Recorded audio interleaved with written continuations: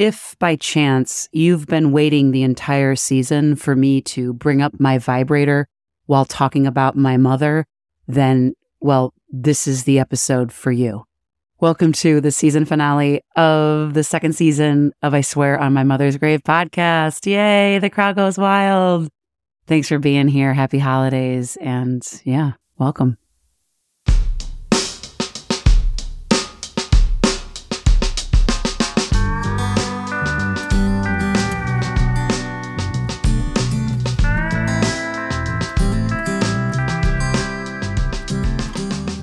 So this is it, friends. This is the end of 2022 and the end of season 2. We did it. We did it. I hope you can get some rest, celebrate the year's wins, get out into nature, maybe get a massage, and just cozy up this holiday season. I will be saying it again at the end of the episode, but I just wanted to take a minute right now and truly thank you all for listening and supporting and loving this podcast. When you reach out to me via email or social media messages or texts, or even send me voice memos off of our website, letting me know how each episode affected you and telling me your personal stories with grief or loss or estrangement, it sounds cliche, but it is 100% true that it means a lot to me. I really like getting messages.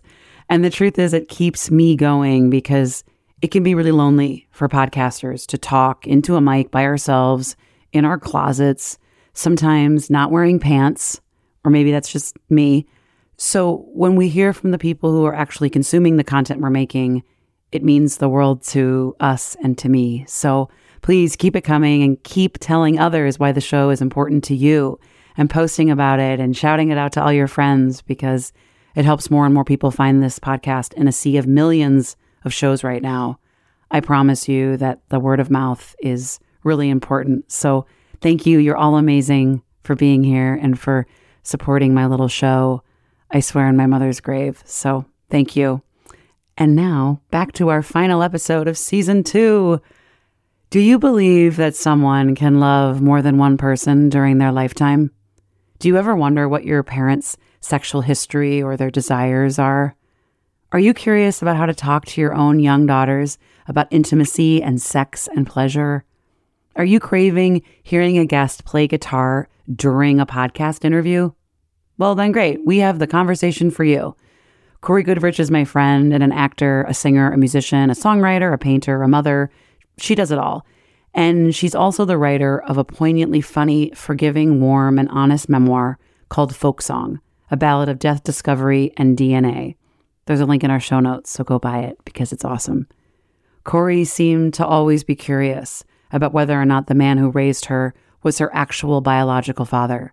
And after her mother died, she found letters and a photograph that proved her greatest fears. In her memoir, Cory writes, "He asks me about my sexuality, about my thoughts on monogamy and adultery, and I don't give him a straight answer. Like my mother, I have things to erase. I am not a bastard. I am a love child. I am their child, born and shaped by their love." This is Cory Goodrich.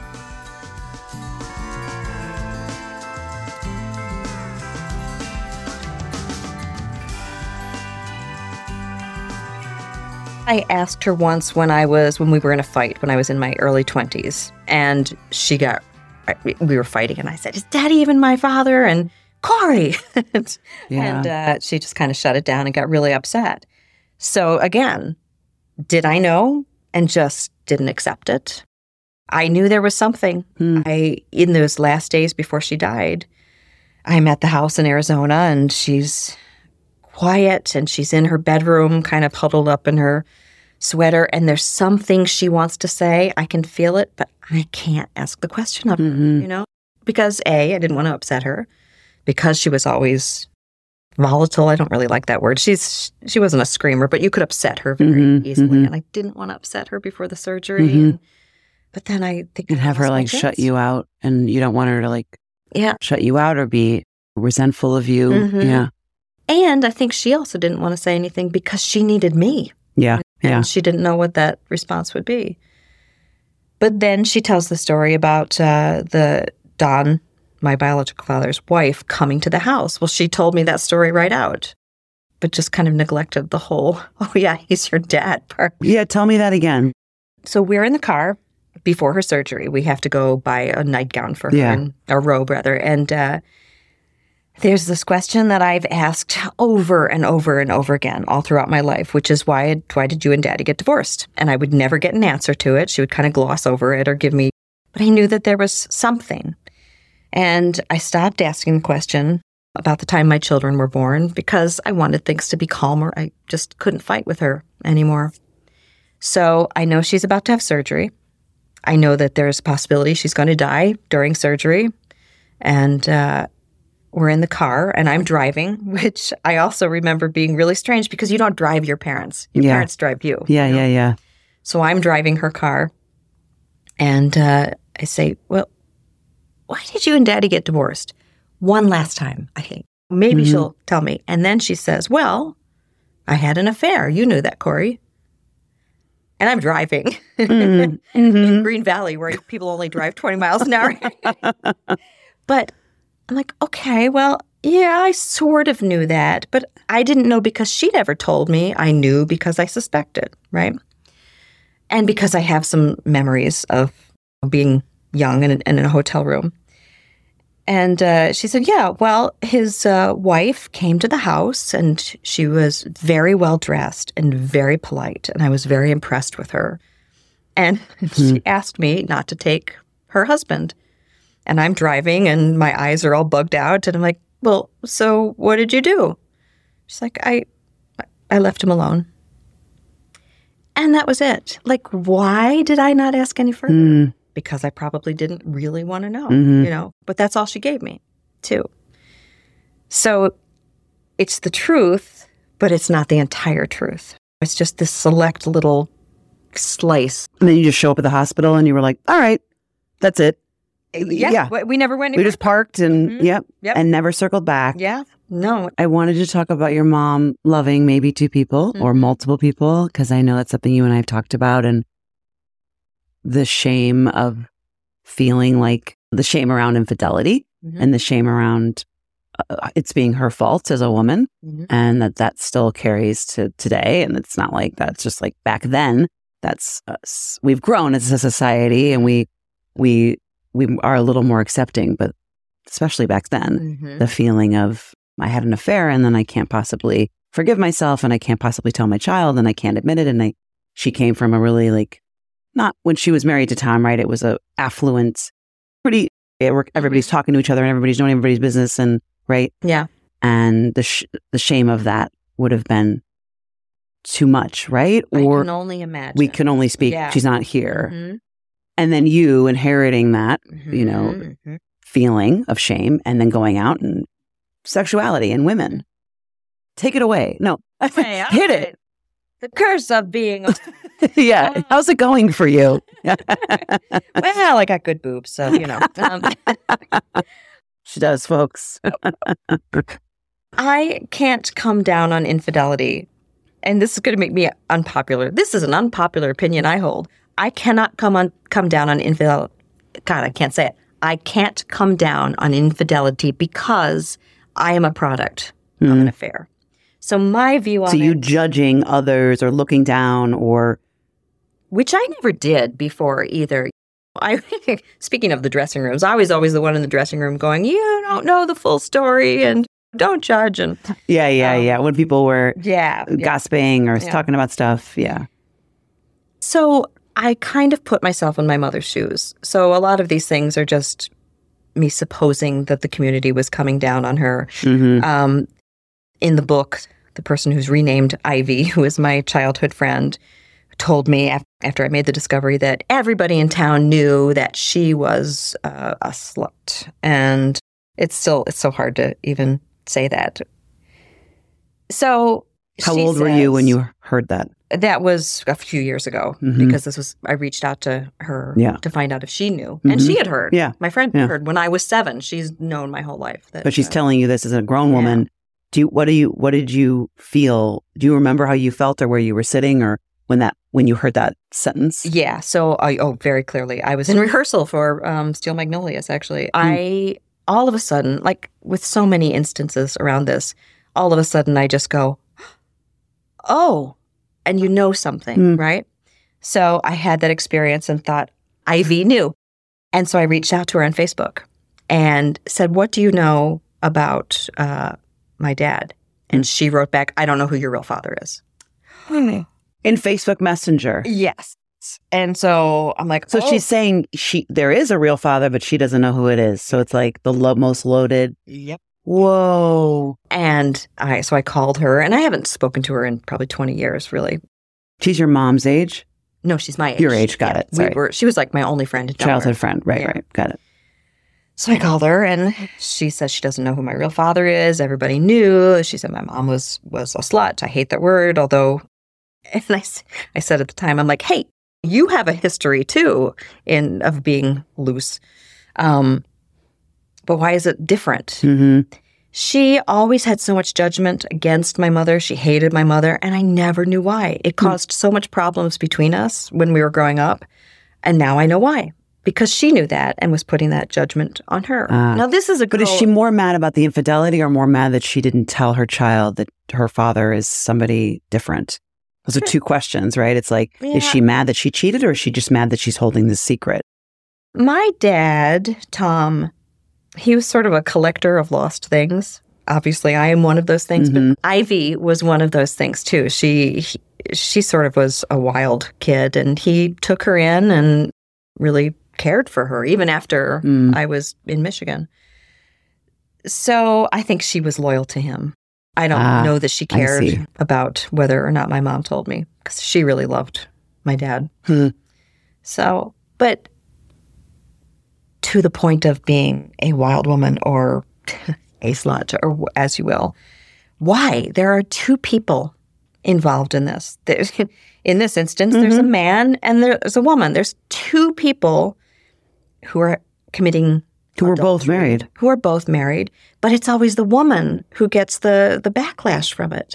And that infuriates me. Also, here's the other unpopular opinion that I hold. I think we are capable of loving more than one person. I have two children. I don't love one more than the other. When I had my second child, I didn't say, oh my God, I'm not going to be able to love her. I already love this kid. Right. We have infinite capacity for love. We as actors, especially, we understand that. We go out on stage and I would fall in love 8 times a week in front of 1,000 people, but still come home and love your my husband. husband. Yeah. So, and we get different things from people, right? Which everybody talks about. I don't get everything from my husband now. I don't get everything from that one friend. Right. I get what I need from other people. Yeah.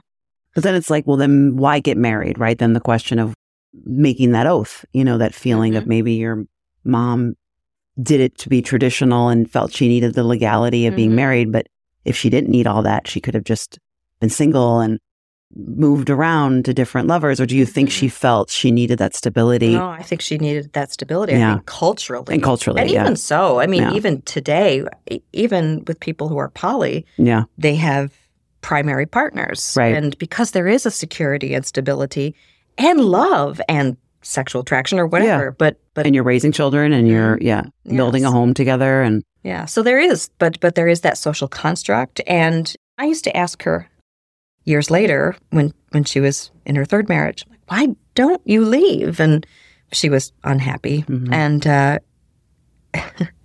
she said, well, he vacuums and he lets me buy whatever I want. I mean, but that's not the point. The point she has a point. She has a point. Vacuuming, come on. But you need that structure. You need that stability. And you do get something out of it, even if you have attractions to other people.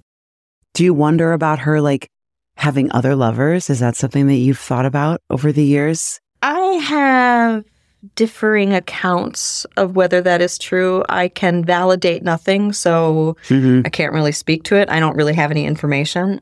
I'm pretty sure that I have this great photo of my mother standing in between her first husband, Tommy Hyatt, and her soon-to-be second husband, Tom Goodrich. So I forgot that. She loved her Toms.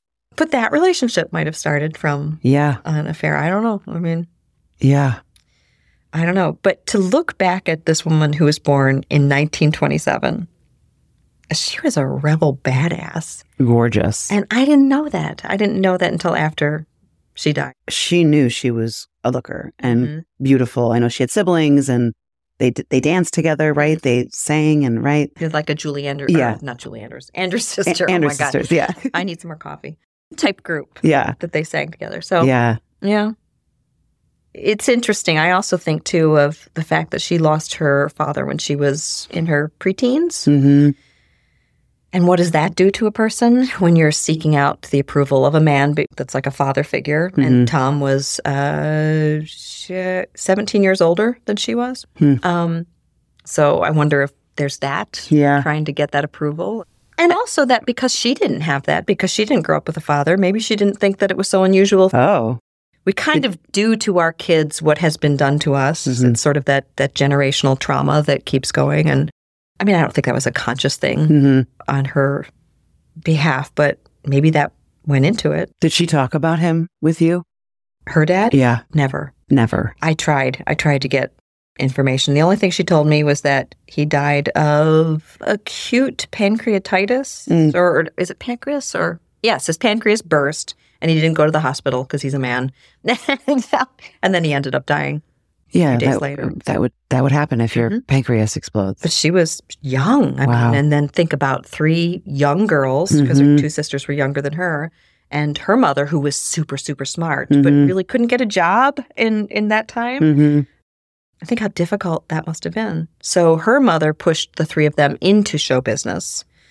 And I think there may have been some shady dealings. She mentioned one time that she was in was it Miss Delaware or Miss Pennsylvania? I can't remember which one, but they basically told her, you can win this competition if you sleep with this judge. She told me this, and she never told me what happened. Or no, she did say she dropped out. And what did she consider it for a second? Did she just say know. no right away? I think she just said no. Yeah. But I think maybe that went into this dislike of her mother, because maybe her mother kind of, excuse the expression, pimped her out a little bit. Yeah. I don't know, though. I mean... Yeah. Don't you... I always want to, I've been thinking lately about, what my mom's... I'm going to do it. It's my show. No, my mom's sexual, kinks. Oh, yeah. This is my favorite. Here we go. Here we go. Hey, the show's cooking now. I do. Sometimes I think about, what got her excited, or how she got off, or, right? Did she masturbate? These are things, I don't spend a lot of time thinking about it, but sometimes, when you masturbate really hard sometimes and you start crying, really big emotions come up, and it's this release, and it's really intense, and I wonder... I've scared many men away by that. So. Yeah. Well, I'm just talking about being alone, if that's interesting, right? If someone was in front of me. But those feelings that come up, and I just have a feeling my mom... I don't know. I wonder. And I can't ask her now. Right.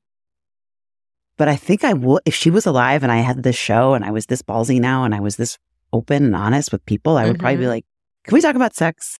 I mean, we talked about sex when I was a kid because my mom's a biology teacher. So we talked about sex, and I've had an abortion. But I didn't get into details. I'm saying now as an adult, I wonder if I could say, Mom, did this ever hurt? Or were you into women? Did you like foreplay? I don't even... Do you wonder that stuff? Or where you get your... Okay, Cory, you do what you need to do. You say what you need to say. Oh, get me into trouble, isn't it? It doesn't have to be... You don't have to be so personal. I don't need you to tell me everything. I just mean, you tell me what you want to tell me. But I do wonder what is inherited sometimes is what I'm saying. Even my dad, I have a really active imagination. I don't know. Where does that come from? So, okay. So a couple of things. And we're sober, folks. We're sober. For now. So when I was a teenager, 16, I had a boyfriend in Delaware, and I went back to Michigan, and he had written me some racy letters. Yeah. She found them. She didn't just come across them. She went into my room and went through my drawer and read the letter and just tore everything apart. And for real? Oh, yeah. She was furious. Why? Because she was scared of what was going to happen. Got it. We actually didn't have sex. She was more like, you're too young. I don't know why this is happening. Yeah.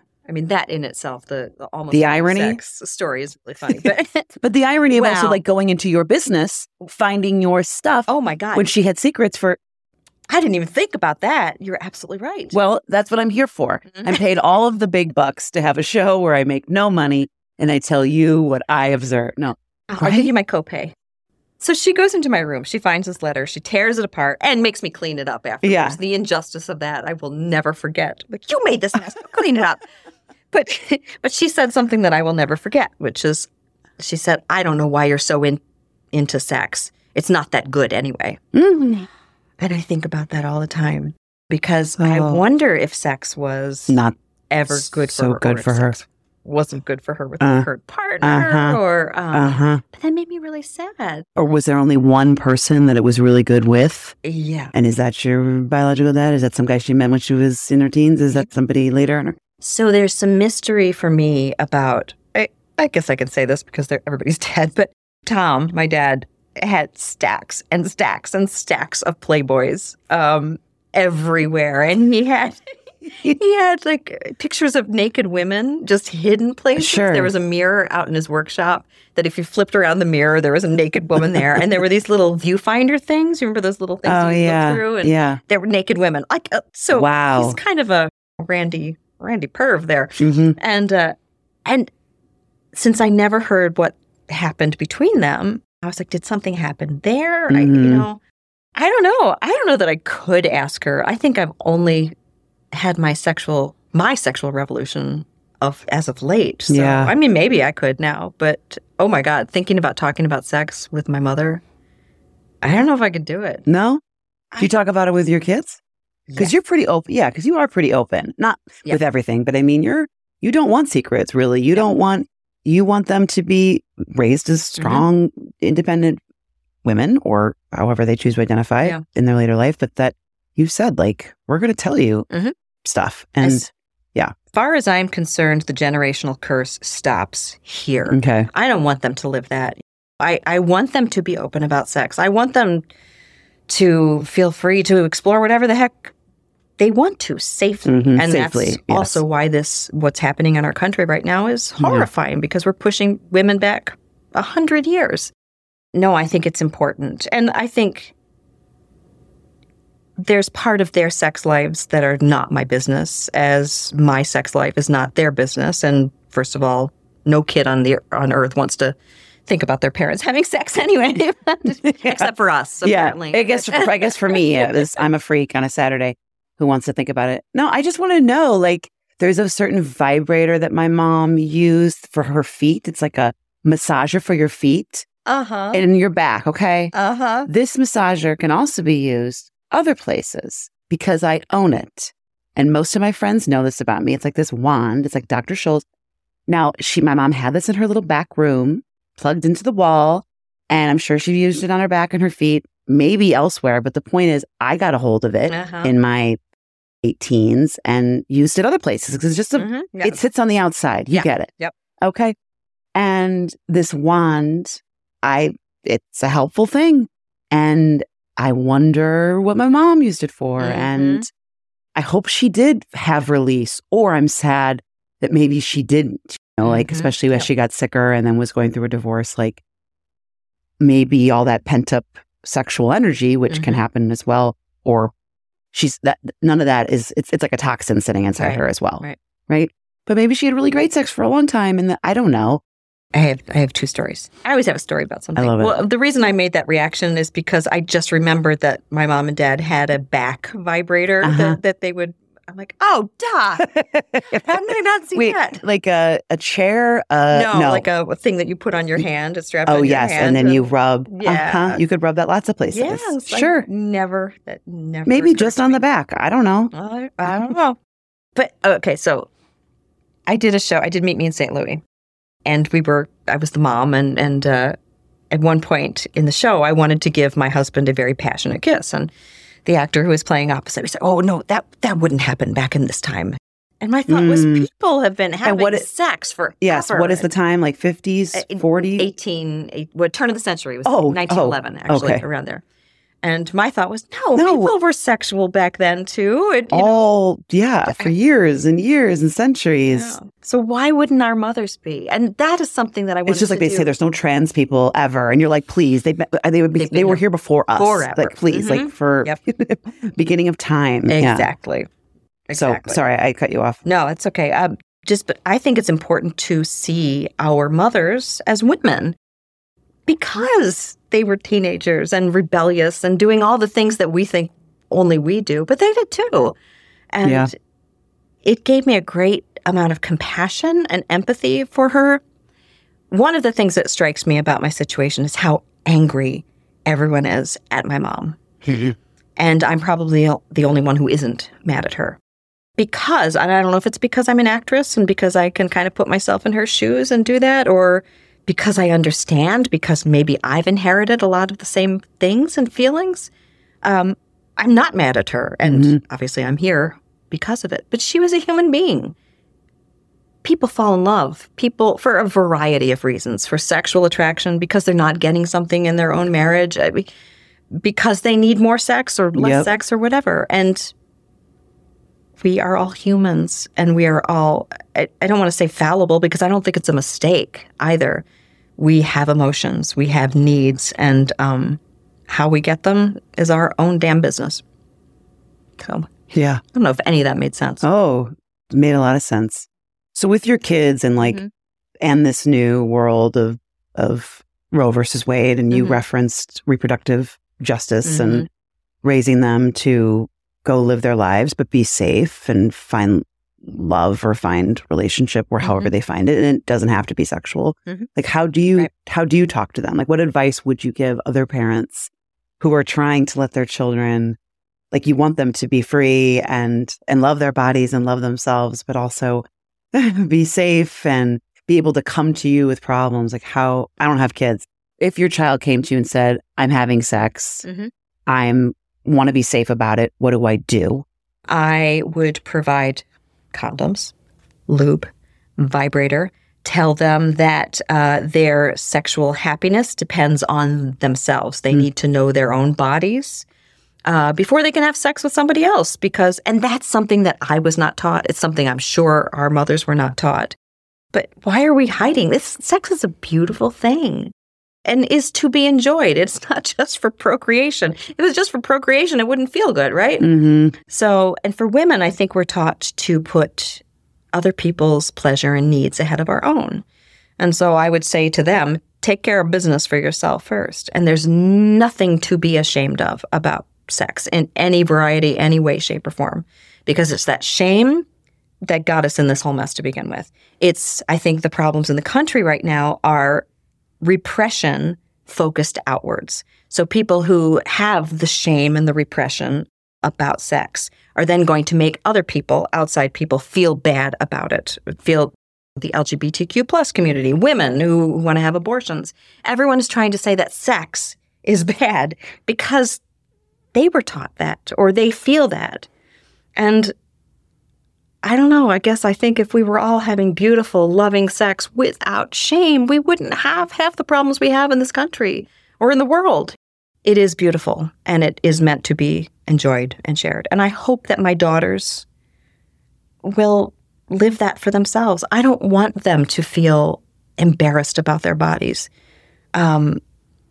That's another thing we get as women, right? Size. And thankfully, I think we're coming into a period where that is changing. But But to be small was everything to my grandma. Yeah. To be small, and even my mom, but more my grandma, like that generation of small, how you look, the appearances. I talk about it a lot. So, and even my wedding, I know that she thought I was beautiful, but I'm sure she also wished I was smaller. Somewhere in her subconscious, she was probably like, oh, she's larger than I was when I got married. And you're like, yeah, well, it was the 1940s and you were, or whatever, and you were 20 in your 20s, you know, A, I'm in my 40s, and B, I'm just not a size 4. But my grandma, I remember I found her dress that she wore to my mom's wedding, and it's this beautiful dress. And I gave it to a friend who is a size, she's very small and looks great in vintage clothing. And because I remember my grandma said, like, you'll never she wasn't mean, but she just said, you'll never fit in that. And I was like, yeah, I know. Only one leg is going to get in that. I won't be able to get over that one thigh. And she just meant, yeah, it's just too small for you. And I said, I know, but I wanted to show you that I found it. It's so beautiful and it's still in really good condition. And a friend sent me a picture of them wearing it on my wedding day just for fun. They like, either they had tried it on that week or whatever, and they sent it to me and it was so pretty. I was like, oh, there's my grandma's dress that she wore to my mom's wedding. And you look great in it because you're narrower, you're smaller. Anyway, that was a tangent, but about size. Yeah. But hey, human beings are bigger all across the board. Yeah. You know, because of better nutrition. Yeah. Hormones and all that stuff. Yeah. So that's unfair. But also you look back at the standard of beauty at different times. It wasn't always skinny. It was, look at Rubens and the Rubenesque women. And even, what is it, right before the turn of the century where weight equaled affluence because it meant you had enough to eat. Yeah. So that was considered sexy. So what is sexy is all depending upon the trends and what's considered sexy, rather. My whole life, being an actress and being judged on people actually saying to me, well, we have to talk about the elephant in the room, and me knowing that the elephant in the room was me.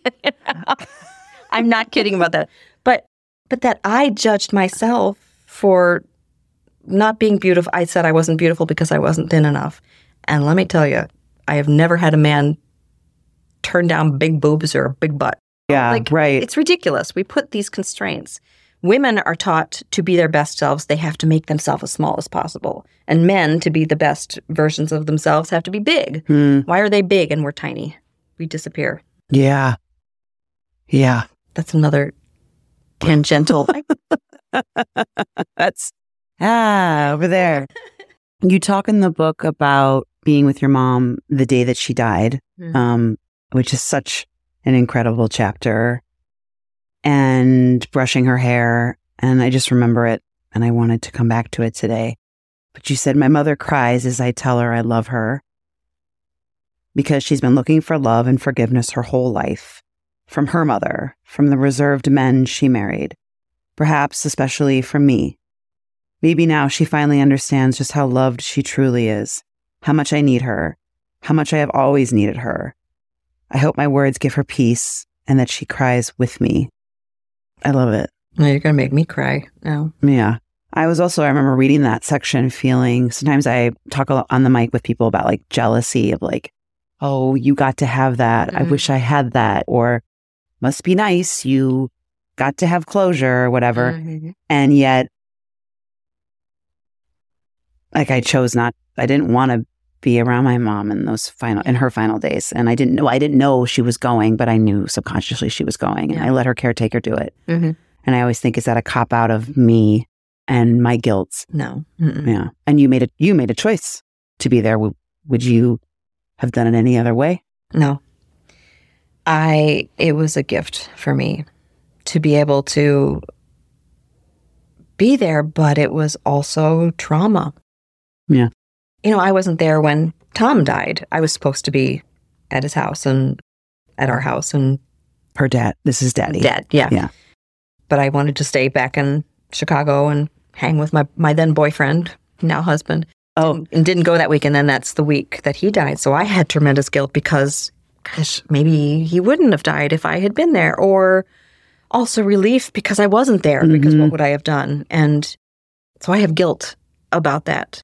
But where we're supposed to be, I guess, for me and my mom, we had such a fractured, complicated relationship that this was healing for me.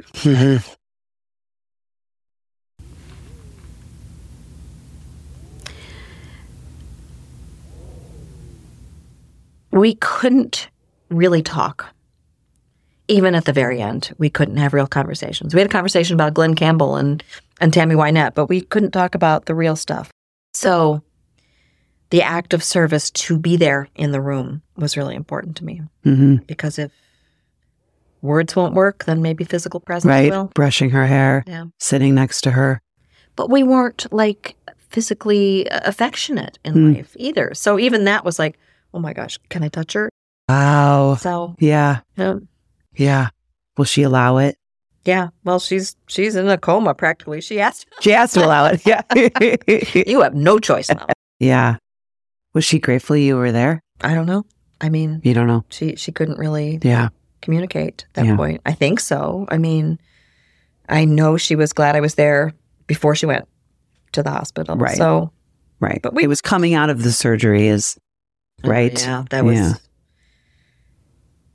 Yeah, we had that. I write about that in the book, where she wasn't coherent, and the thing that I do remember was when she sat up and reached out to somebody that wasn't in the room, like as if she was asking them to take her, and repeating the Lord's Prayer, which I never knew my mother to be a religious woman. And for her to just do that over and over and over again.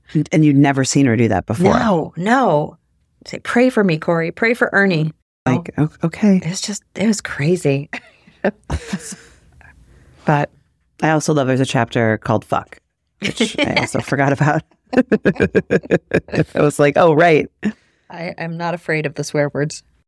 When you're singing Your Mother's Soul to Heaven, your final performance for her, do you remember that tune? And is that something you could potentially sing or play for me now? Yeah. Actually, that song is so special to me. There's two of them that I sang.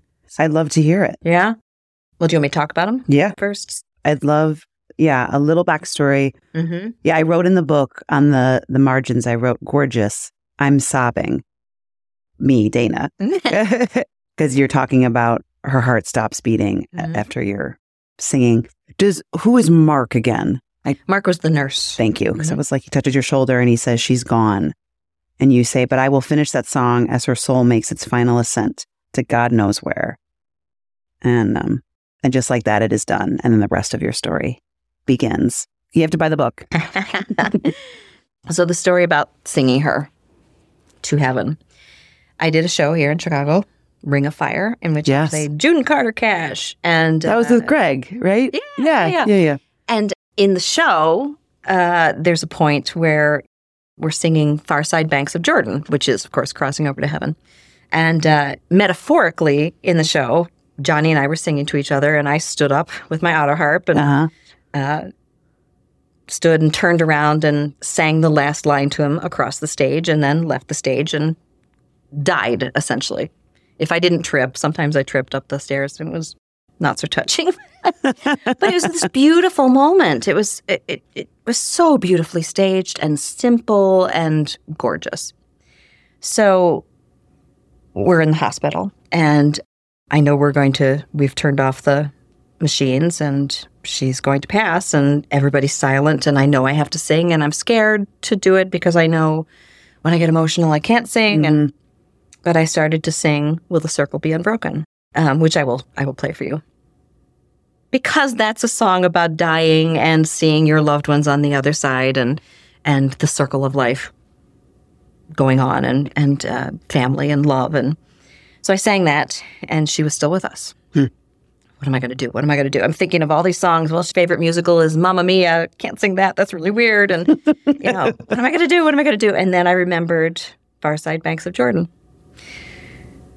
So I started to sing the song. And at the point in the show in Chicago, in which I stood up and turned around and sang my last line to Johnny Cash and died, she did the exact damn same thing. At the same moment that I did it on stage, she died at the moment in the song when I was singing it to her in the hospital room. You can't write this stuff. Yeah. I mean, not that she knew the show or knew that happened. So did that happen because on some spiritual level that was meant for me?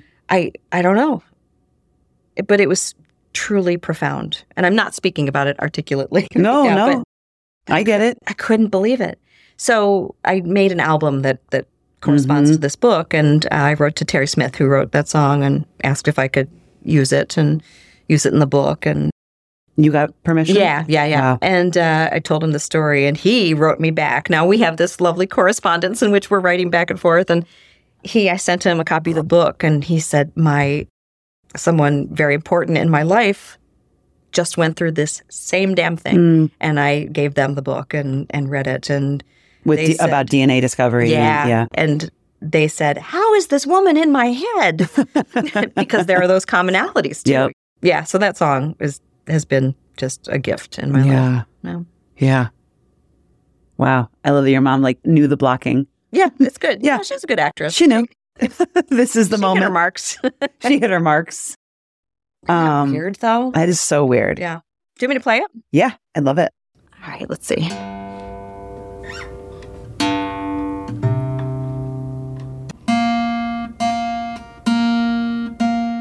Fascinating podcast material right here. Tuning the guitar. It's the first time a guitar has been in here, so this is very exciting. I believe my steps are growing wearier each day. Got another journey on my mind. Lures of this old world have ceased to make me want to stay. And my one regret is leaving you behind. If it proves to be his will that I am first to cross, somehow I have a feeling it will be. When it comes your time to travel, likewise don't feel lost. For I will be the first one that you see. And I'll be waiting on the far side banks of Jordan. I'll be sitting, drawing pictures in the sand. And when I see you coming, I will rise up with a shout and come running through the shallow waters, reaching for your hand.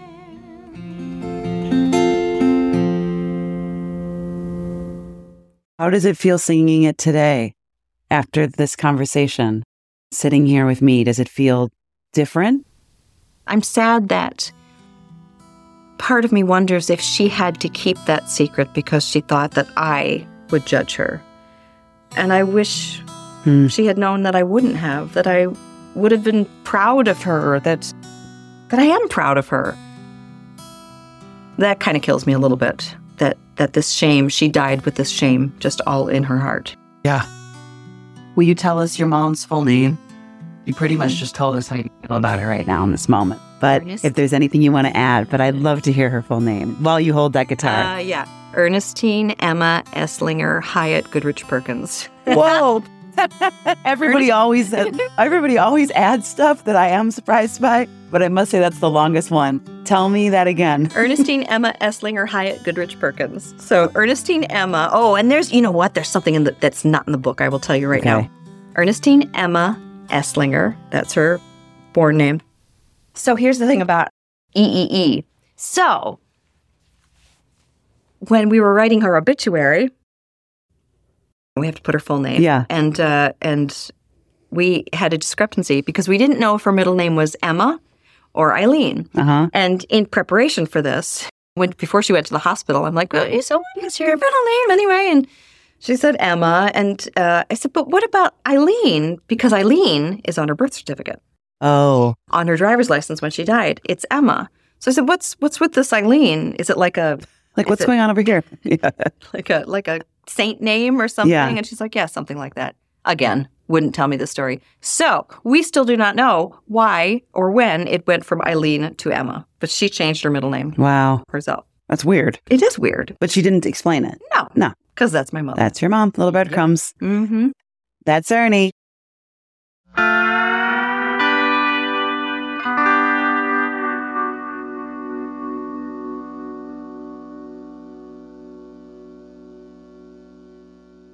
So, back to my vibrator. My magic wand vibrator does make me cry. I mean, not always, but there is, whether fast or short, an intense, immediate emotional release. I'm not alone in this, right? There is an intimacy there unlike anything else on the planet of giving yourself that pleasure alone. The act of listening and giving your body something it craves, letting your imagination run wild, slowing down, and releasing breath. It is all release. And my emotions come flooding out. Sometimes happiness, sometimes intense shame, sometimes longing, sometimes ecstasy, but it's all a release. Fantasizing about people on the White Lotus TV show is one thing, and I'm Team Ethan, but sometimes I think of former lovers, of actors I've been in shows with, of friends, because I'm human, and I know I'm not alone in that. And hi, husband, if you're listening, I also fantasize about you. And I wonder if my mom, you knew this was coming, felt this release in those later years of her life, like when her body was in crippling pain, when her feet tingled so bad they burned and the battery in her back wasn't working anymore and she could barely stand up. I know she loved watching reruns of Sex and the City. And maybe, I don't know, maybe that got her juices going again. And the foot massager, in quotes, was by her bed. I used to recommend medical marijuana to her for her pain, which she never took. She just stuck to the big dogs like Oxycontin and Vicodin. But I wish I had suggested the massager instead. My mom cried all the time for no warning, so I'm sure this type of release would be no different for her. But I like to think she would be smiling while crying with this type of release and relishing and remembering what this feels like, this pleasure, something she might not have felt for many years, like a long-distant friend coming back into your life and reminding you what connection and happiness can feel like. Pleasure. But hey, what she did in that bedroom is her business, and for all I know, her foot massager might have been her best friend. Nothing distant about it. Thanks again for loving and listening to this podcast. I hope to talk to you in 2023. But until then, be well, check on the people you love and tell them you love them. Tell them now. Tell them today. And then go to our website. It's so cheesy. It's like, and then go to our website, danablack.org, and please sign up for our newsletters. I promise they're fun. They're sassy. It's a lot of old pictures of me as a kid, sassy comments about my 95-year-old grandma, and updates about the podcast. But if you sign up now, you can get updates around the next Mother's Grave retreat, which will go live in February of 2023. Next summer in June, we are going to sell a 4-day, 3-nights experience in cute cottages on the lake outside Chicago, Illinois, so that you can be in a safe community with other people who have lost a parent, either through death or estrangement. We are going to build mandalas on the beach together. We're going to storytell. We're going to do body work and massage. We're going to eat good food. We're going to have a dance party. We're going to meditate. We're going to build an altar together. We're going to go on walks, and we're going to rest, and we're going to laugh a lot.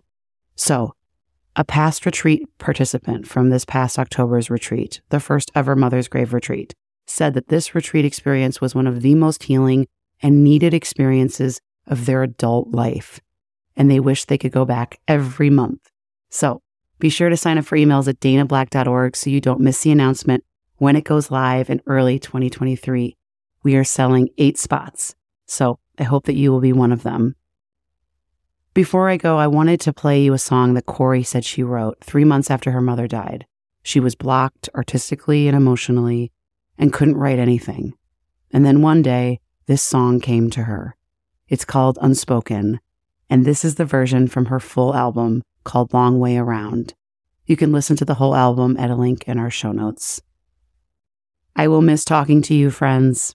Be well and stay in touch, because remember, I'm just pantsless in a closet making content alone, and I love hearing from you.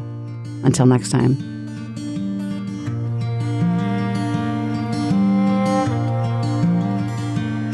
A tiny dancer,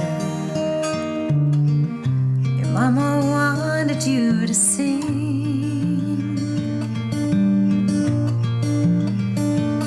You had to answer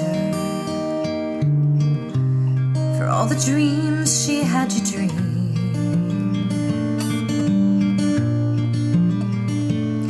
You wouldn't tell her that those dreams were not your own.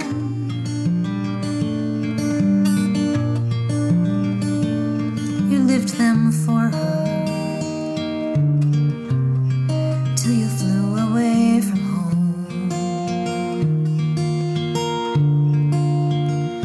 And there are so many words left unspoken. It's hard to heal the heart when it's been broken. When there are secrets that you keep and there are lies you learn to tell, it breaks your heart. My mother's daughter, I learned to hide the truths I know.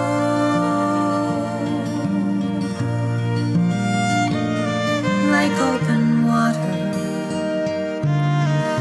you're never sure how deep I go. You didn't tell me the things you needed me to see. A trail of breadcrumbs from a bird who wouldn't sing. And there are so many words left unspoken. It's hard to heal the heart when it's been broken. When there are secrets that you keep and there are lies you learn to tell.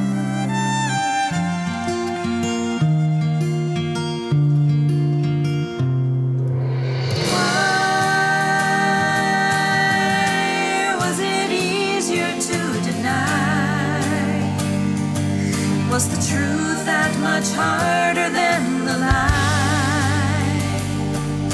A captive bird can never learn to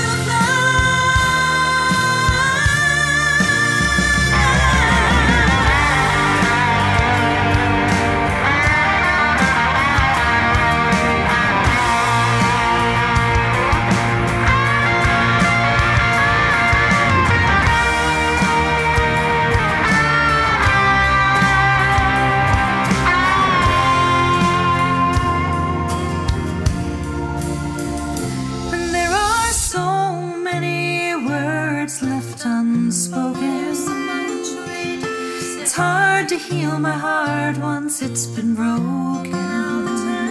When there are secrets that you keep and there are lies you learn to tell,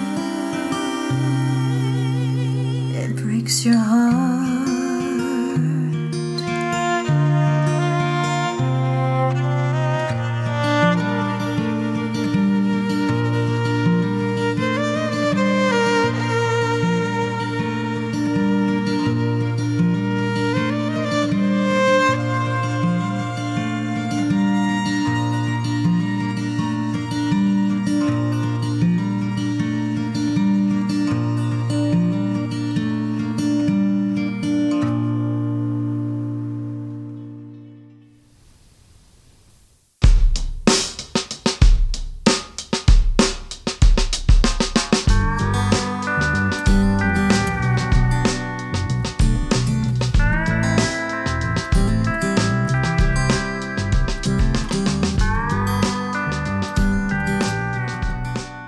The second season of I Swear on My Mother's Grave podcast would never be possible without our editor, Amanda Roscoe-Mayo, our music composer, Adam Ollendorf, our graphic designer and illustrator, Meredith Montgomery, and our copywriter, Rachel Claff.